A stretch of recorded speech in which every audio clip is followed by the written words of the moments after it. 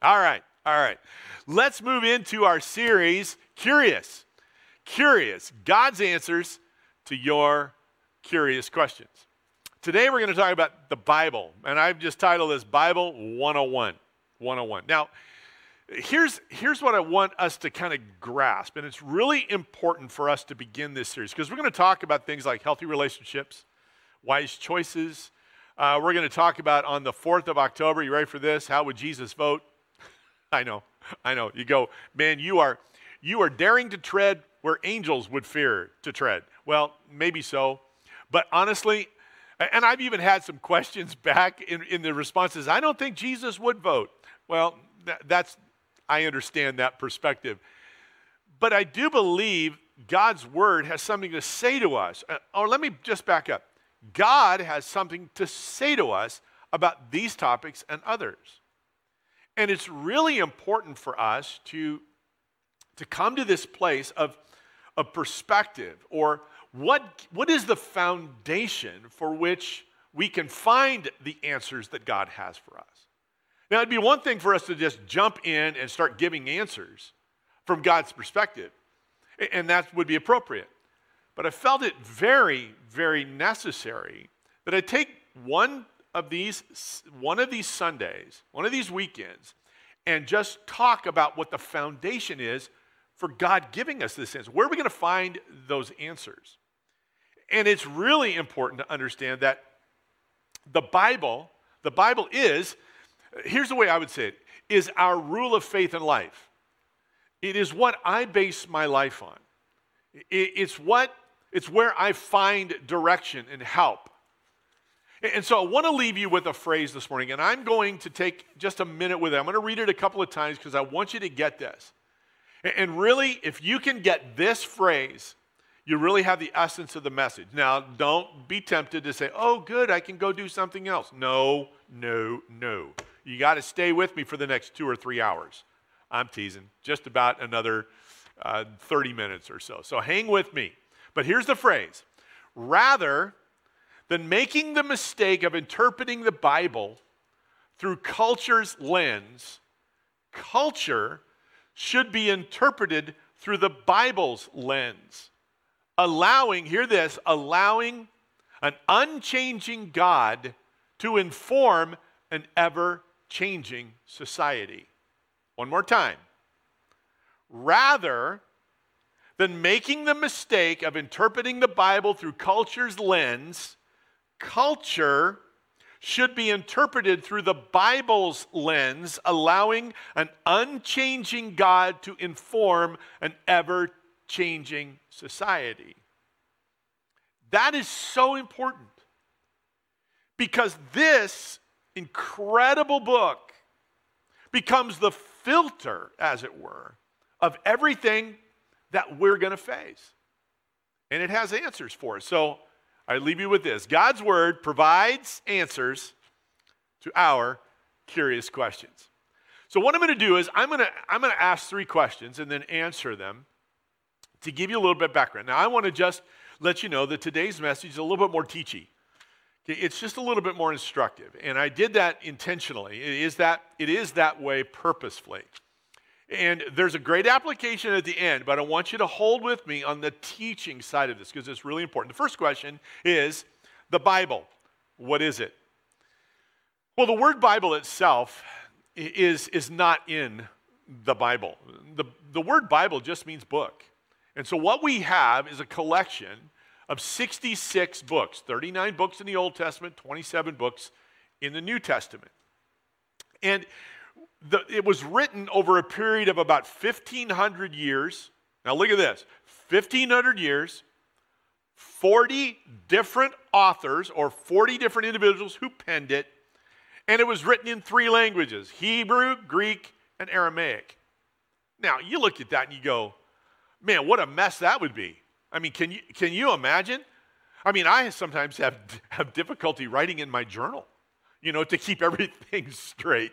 So you look at this and initially you say, that's a mess. So think of it like this. When I think of pulling together 40 different writers over 1,500 years on 3 different continents, in 3 different languages, and having them write 66 different books, that sounds like some serious trouble. However, nothing could be further from the truth. You know, this book might seem from the outside to be confusing and difficult to find consistency and continuity.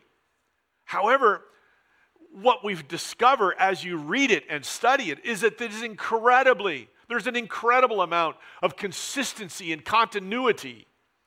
And really, you see a thread that is woven from Genesis all the way through Revelation of God and his desire to reconcile us to him. That's the story of the Bible. And it's a marvelous story. And what this does for us, it really provides for us, I guess you could say, some internal evidence, or internal consistency is a better way of saying. And it's powerful evidence that the authors of these 66 different books were being guided by God. And that's the miracle of it all. We're going to talk about that more. But there is a continuity and a consistency. And really, when you think about it, this is a book that is miraculous in its creation. So you might also be thinking, well, you know, Gary, I have I'm familiar with like the King James version of the Bible and all of these and the thous and the, that's really hard to read. I can't kind of get my arms around that. Well, I had to completely understand it. And so what has happened over the period of time is that a number of translations and paraphrase have been created. A translation is just that. They have taken the original manuscripts that we have in our possession, and then it has been translated from the original languages of Hebrew, Greek, and Aramaic into a more contemporary language. Or in framework of the King James, that was in 1611. So now, 409 years later, we have the benefit of additional manuscript evidence for a variety of reasons, one of them being something called the Dead Sea Scrolls. So there's a little homework for you. Look up the Dead Sea Scrolls and see what you discover. And there's other manuscript evidence that has come to light. And so what has happened is Bible translators have created for us contemporary language that we use today, that is still very true to the original language. And this is what's important. This is the difference between a translation and a paraphrase. A translation is taken from the original documents, the original languages. A paraphrase is really just that. It's what the author believes is being said. Now, both have value, but I would encourage you to find a good, solid translation. If you're good with the King James, you're good.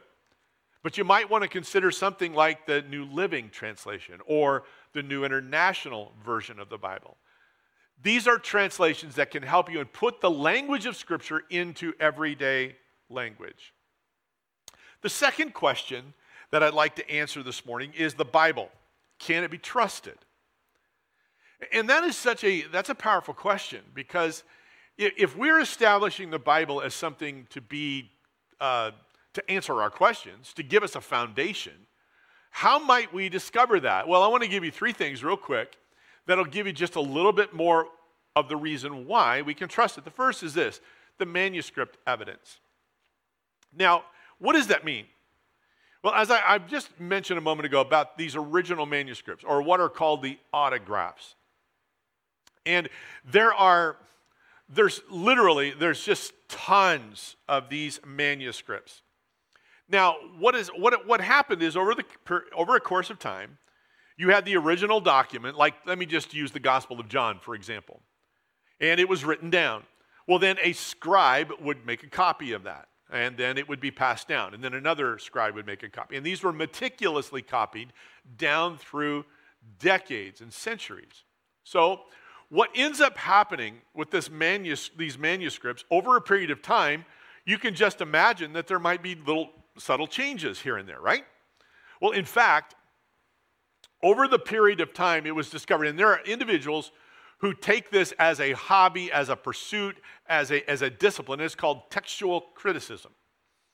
And so what they discovered is that over the period of time, all of these manuscripts, so if you have this big basket of manuscripts, in that basket, you have 200,000, ready for this? 200,000 what are called variants. Now, what is a variant? A variant, does it mean that it's a mistake? No, it just means it's variant. It's different than. So, say for instance, you gave 10 individuals a copy of the Gospel of John, and you had each one of them write it. You probably have a misspelled word, a left out word. I do that all the time. And I also have this thing with when I'm typing that I'll reverse letters, and I'll look back and say, how in the world can I keep doing that? That's what we're talking about, is a variant. 200,000 of them. You say, man, that's significant, Gary. How then can the manuscripts provide evidence for the reliability of the Scripture that we can actually trust it? Well, here's what has happened over the years. A couple of Bible scholars by the name of Westcott and Hort, what they did is they researched these variants. They took these 200,000, and I can't even imagine that, but that's what they did. They took them, and they started working their way through them. And here's what they discovered. That literally the vast majority, and I'm going to tell you how vast it actually is. 98.3% of the variants were trivial. In other words, it was a misspelling. It was a word that was left out. It was a misplaced sentence. So when I look at that, I'm going, wow. So 1.7% have any credibility even to discuss. Now that's pretty trustworthy. That's pretty significant. Then another church historian by the name of Philip Schaff, here's what he did. He estimated, as he looked at this same information, he estimated that only 400 of those variants, 400 out of 200,000, okay, get the perspective and the percentage, 400 out of 200,000 affected the sense of the passage. So in other words, it would have a little bit of an effect on that passage of Scripture, but for only 400. But look at this. But only 50 of the 400 had any importance. So his conclusion, and if you're a statistician out there, I think you would have to agree with Philip Schaff. Here's what he said. He asserted that not one affected an article of faith or precept of duty. Do we understand the significance of that? That what we have contained in these manuscripts and then what has been discovered does not affect your faith or that which the Scriptures are purporting to be important. One more, Dr. Gordon Fee. Here's what he concluded, viewing the same evidence and studying in the same field. Over 90% of all the variations to the New Testament are resolved. In other words, he's put it to rest. So here's the fact of the matter. No textual variants in either the Old or the New Testaments in any way, shape, or form materially disrupt or destroy any essential doctrine of the Christian faith. I want to tell you something. That is powerful. And that just tells me that I can trust the Word of God. It's trustworthy because of the manuscript evidence. The second is the prophetic evidence. The prophetic evidence. There's a man by the name of Fritz Ridenour, and he, again, is a biblical scholar, writes and does these kinds of disciplines. He said the Old Testament contains over 300 references. This is fabulous. Over 300 references to the Messiah. Okay, that's Jesus. The Old Testament, 300 references to the Messiah. Ready for this? That were fulfilled in Jesus Christ. If you just look at the book of Isaiah, about 700 years before Jesus was born, just the prophecies in Isaiah, they were fulfilled in the life of Jesus as the Messiah. If computations using the science of probability on just 8 of those prophecies, the science of probability on just 8 of those prophecies, are you ready? Show the chance that someone could have fulfilled all 8 prophecies is 10 to the 17th power, or 1 in 100 quadrillion. My goodness. The prophetic evidence is profound. One more. In the book of Isaiah, chapter 44, verse 28, this is what we read. When I say of Cyrus, he is my shepherd, he will certainly do as I say. He will command, rebuild Jerusalem, and he will say, restore the temple.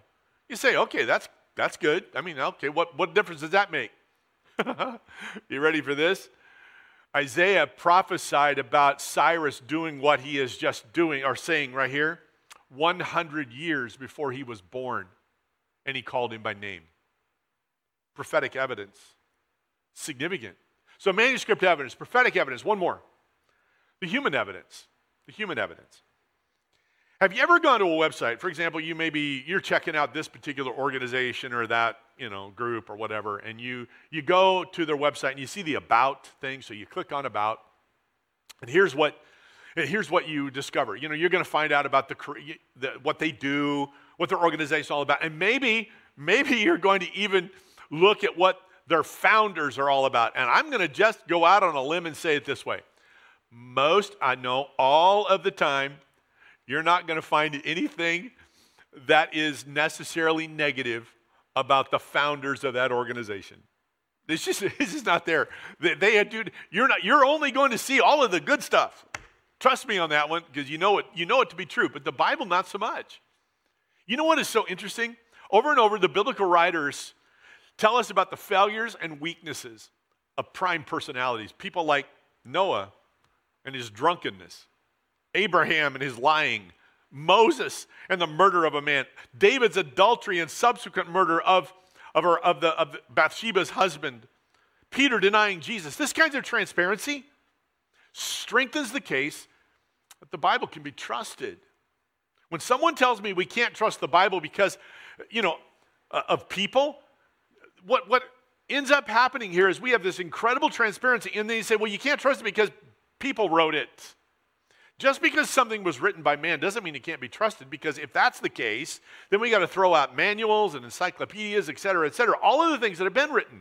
No, men are capable of communicating truthfully, and especially when they have the help and the guidance of God. The third question I want to answer this morning is the Bible. What does it say about itself?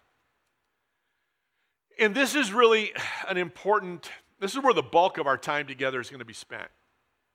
Because it really helps us understand how important the scriptures are to providing us a reliable source from which we can have questions answered. The first is this: it's a despised book.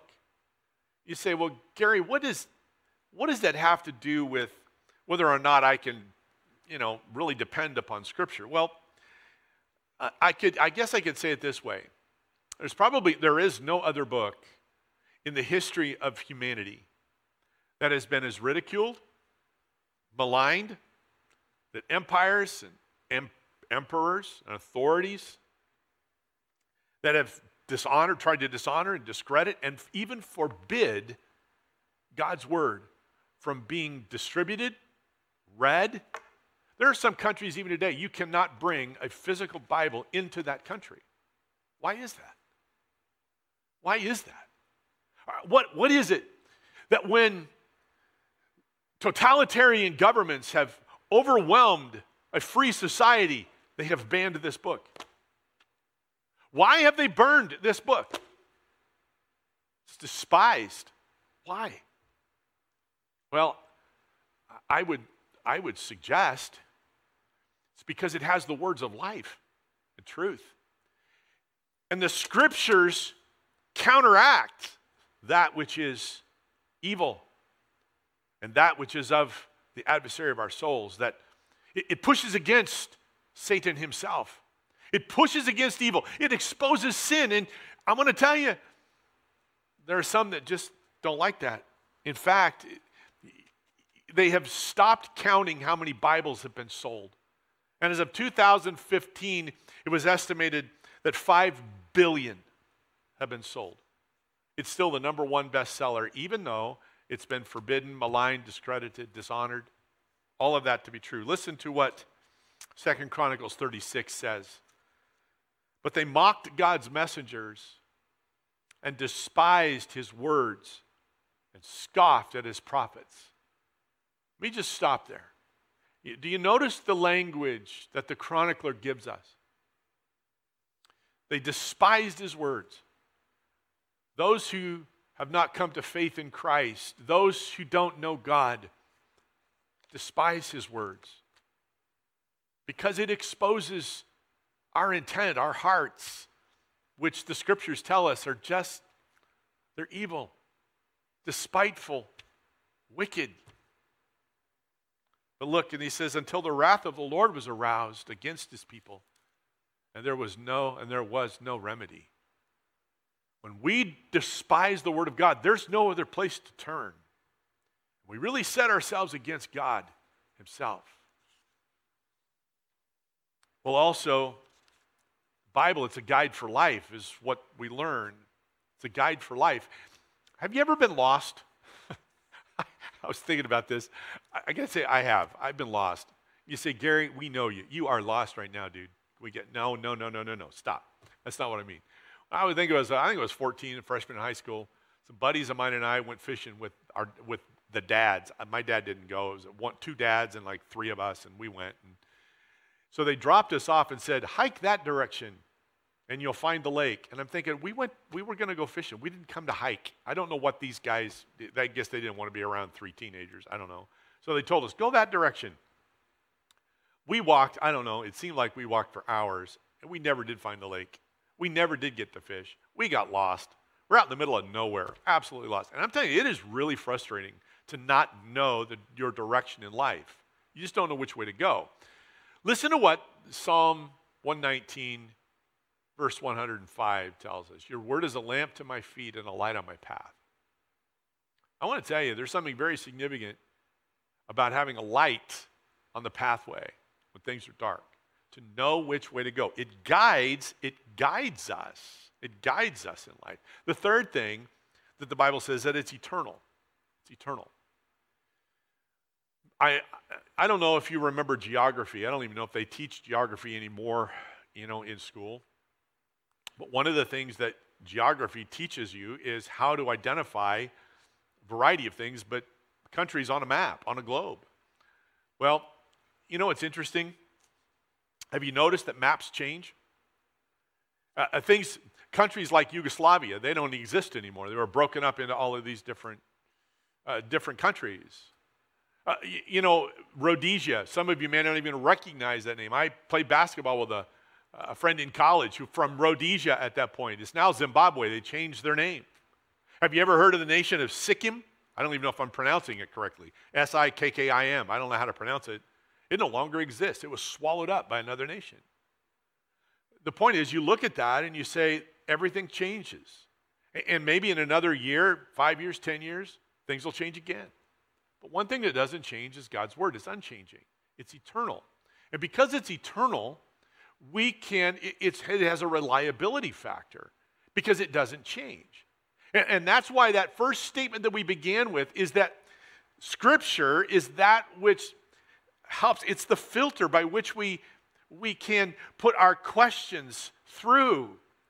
It helps us understand the unchanging nature of God. Isaiah chapter 40 and verse number 8 says, grass dies, and flowers fall, but the word of the Lord lasts forever.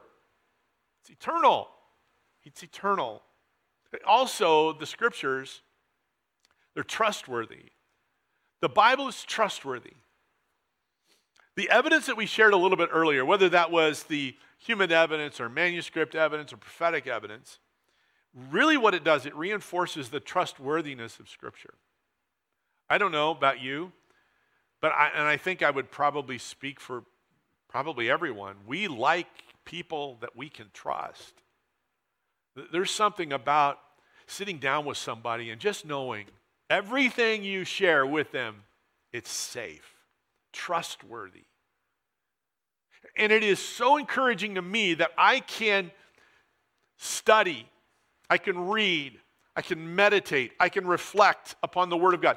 I can be challenged by the Word of God at the deepest parts of my life and know that I can trust that I'm not going to be cast aside. I'm going to be challenged. I'm going to be corrected. I'm going to be helped. I might even get rebuked. But I can trust it. Because at the end of it all, what's God's desire? And that is to have a relationship with me. God's word reveals how that happens. It is so important. Ezekiel 12 and verse 25 says, "For I, the Lord, will speak." And look at this. And whatever word I speak will be accomplished. Whatever word I speak will be accomplished. God's word is trustworthy. Also, God's word, it creates belief. It creates belief. John chapter 20, verses 30 and 31 provide for us really the key verses to the Gospel of John. Listen to what John records. Jesus performed many other signs in the presence of his disciples, which are not recorded in this book. Now look at this. "But these are written that you may believe that Jesus is the Messiah, the Son of God, and that by believing you may have life in his name." It creates belief. What John recounted in his story of Jesus were statements that Jesus made, miracles that Jesus performed, conversations that Jesus had. And he says, these are written so that you would believe. You would believe. You see, Scripture creates belief. I'm going to give you some names. Casey Diaz, Bonnie Barnett, Steve Bresson, Elio Fernandez. You probably don't know any of them. I don't. But listen to this. Casey was given a New Testament when he was in prison. Steve Bresson was presented a New Testament at his high school graduation rehearsal. Bonnie Barnett found a New Testament in a box in the trunk of her car. And Elio Fernandez received a New Testament in a Cuban prison. And by reading God's word, they came to faith in Christ. So here's again what John said. These are written that you might believe that Jesus is the Messiah, the Son of the living God. That by believing you may have life in his name. And I want to tell you, you open this word, you begin to read, and I believe what will happen is the Holy Spirit will come alongside you. He will teach you, he will show you, he will guide you, and life will result. Eternal life, because of this marvelous book. Also, what Scripture does, it provides examples for life. It not only creates life, it provides examples for us. I was reading this past week, I was reading in the book of Judges, and the book of Judges is really, it's filled with just epic stories and bigger than life personalities. And you look at that and you go, because if you've read the Bible at all, especially the Old Testament, you have story after story after story, and you go, okay, those are great stories, but what's the point? What's the point? Well, here's the point. Paul said it so well in Romans 15. Such things were written in the Scriptures long ago to do what? To teach us. And the Scriptures, I love this, give us hope and encouragement as we wait patiently for God's promises to be fulfilled. So when I read about Gideon, or I read about Noah, or I read about Daniel, or whomever it may be, whatever personality or whatever story, something happens, it encourages me. It gives me hope when I see 3 young boys who are thrown into a furnace that is filled with fire. And a godless king says, I thought we threw 3 in there, but now there's 4. What's going on? And one looks like the Son of God. And they come out of this fire and you go, you don't even smell like smoke. What just happened? I'm telling you, when I read that, I realize that the fires that I might face, I've got someone with me. He's with me. He's with you. Teaches us. He gives us hope. It gives us encouragement. Well, also, it's inspired by God.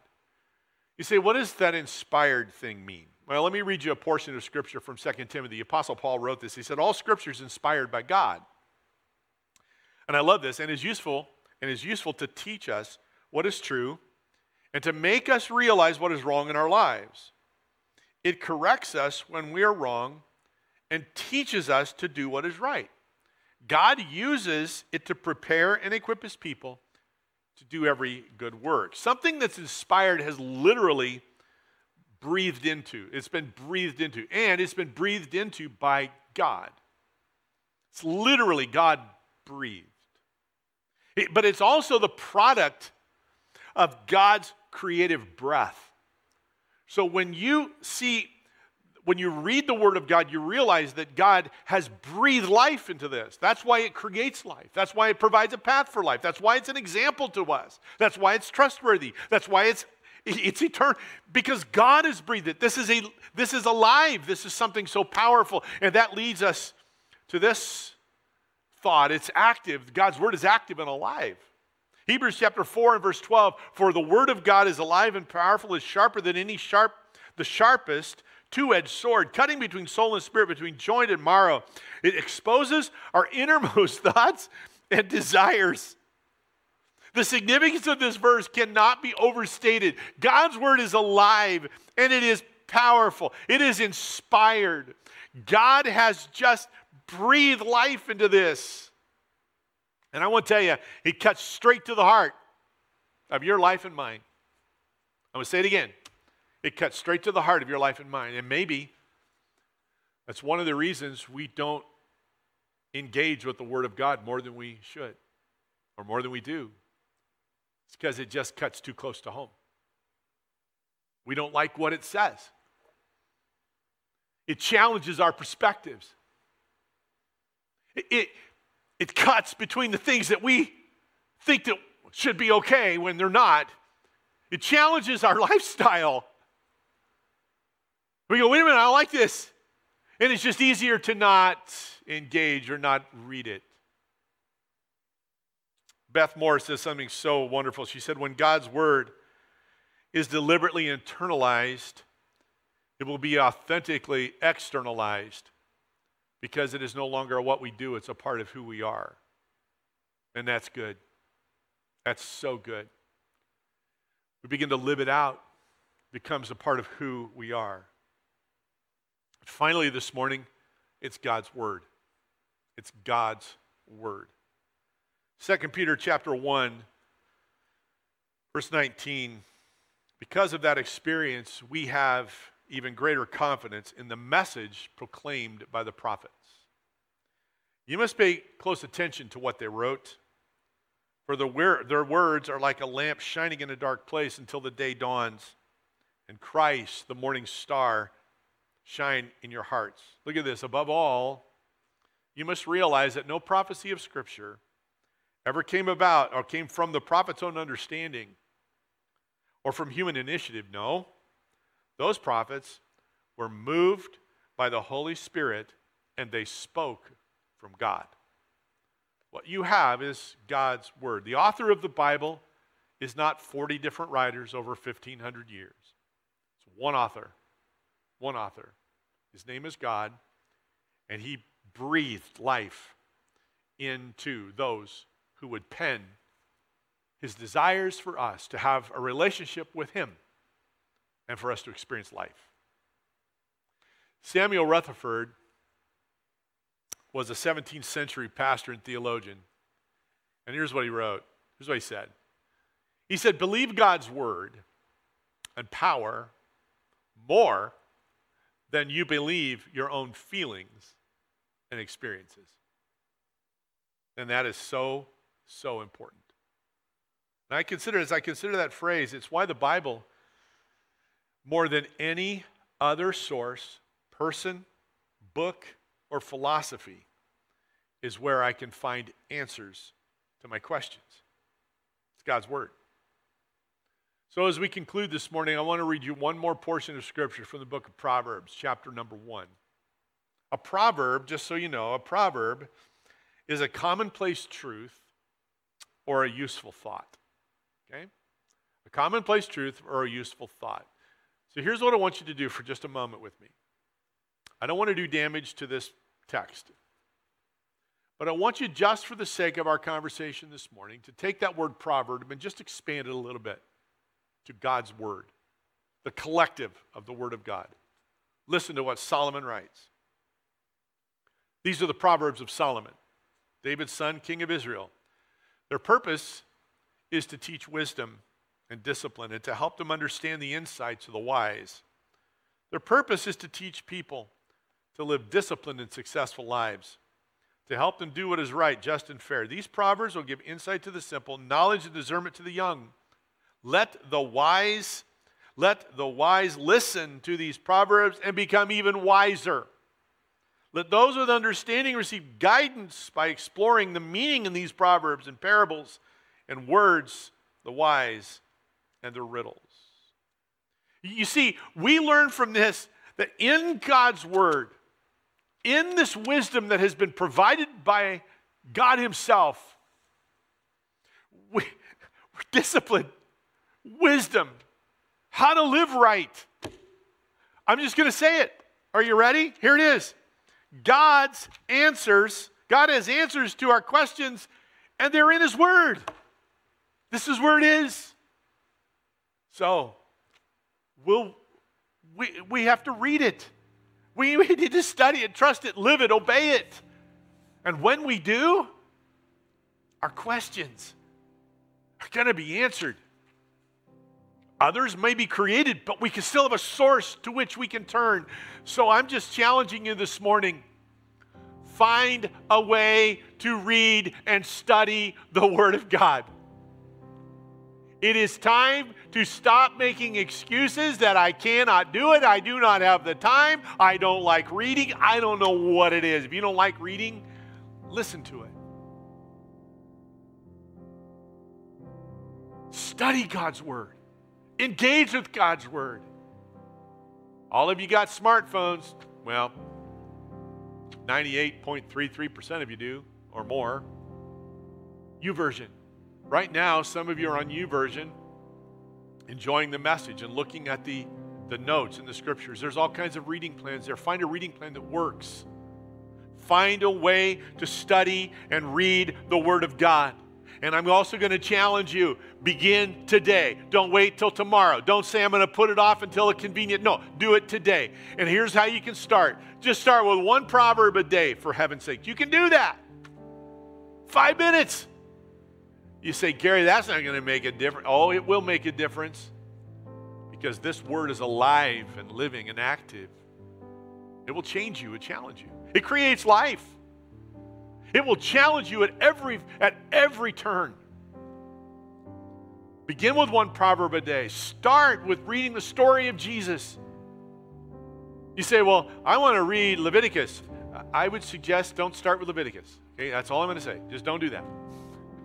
That comes later. Start with reading about Jesus. Matthew, Mark, Luke, and John. Just read the story of Jesus. You're going to find something to be true. What an incredible and compelling person Jesus is. Not was, is, because he's alive. God has answers to our questions, and they are in his word. Would you pray with me? Jesus, thank you for today. Thank you for your word. It is so magnificent. And I pray, Lord, that right now, to those joining me online, I pray that you would give us a desire and a hunger to engage with the Word of God unlike any time in our past. And Lord, I pray that life would be created in the name of Jesus through the power of your Word. Let it be so. Right now, where you are, if you don't know Jesus today, his word declares that none of us are righteous, not one, that all of us have sinned and we fall short of the glory of God. And our only hope is Jesus. And so today, would you invite Jesus into your life? And we've already said it, God's answers are in his word. And I just quoted to you the truth of each of our lives. And you see, if I carry that a little bit farther, I learned that the payment for that sin is death. But the gift of God is eternal life through Jesus Christ. So would you receive him today? I'm going to pray in just a moment, and as I do, if indeed you're asking Jesus into your life, just pray with me. Just acknowledge that, and then let us know. Let us know in the chat. Let us know by an email that I've come to faith in Christ today. If you need prayer, let us know by an email, just prayer@gotocrossroads.com. We will pray with you. We'll journey this with you. But let us know. Most important decision you can ever make. And then one last thing. Engage with the Word of God. Start today. Start today. God's answers are in His Word. Would you pray with me? Father, thank you for today. And I pray right now for those who are watching us online. If they haven't made a profession of faith, they would do that right at this moment. Jesus, be my Savior. Forgive me of my sin. I ask you to come into my life. Take charge. I declare you as the Lord of my life. Direct me from this moment forward. I want to follow you. I want to live for you. Thank you for the life that comes through your word. And Lord, for all of us today, when we have questions, let us engage with your word. Let us trust what you have given to us. We gratefully say to you, thank you for providing us the answers to the curious questions that we have in your word. We give you all the thanks and praise today in Jesus' name. Amen. Thank you for joining us today online. Blessings to you. We look forward to engaging with you this week. Join us at 7:14 tomorrow morning for prayer. That's on my Facebook page, so come and join me. Come and be my friend. And you can always find us on our Crossroads page as well. Thank you for joining us on YouTube or Facebook. Let us know that you're there. We want to continue this. We want to start a connection. Yeah, we want that connection to continue. Blessings to each of you. Have a wonderful day, and I pray for the favor of God to be upon your life, that this would be the best week you've ever had, and I look forward to meeting you personally, maybe even on the 27th or before at baptism on the 20th, or however. God bless you. Have a great day, great week. We'll see you again soon. Blessings to you.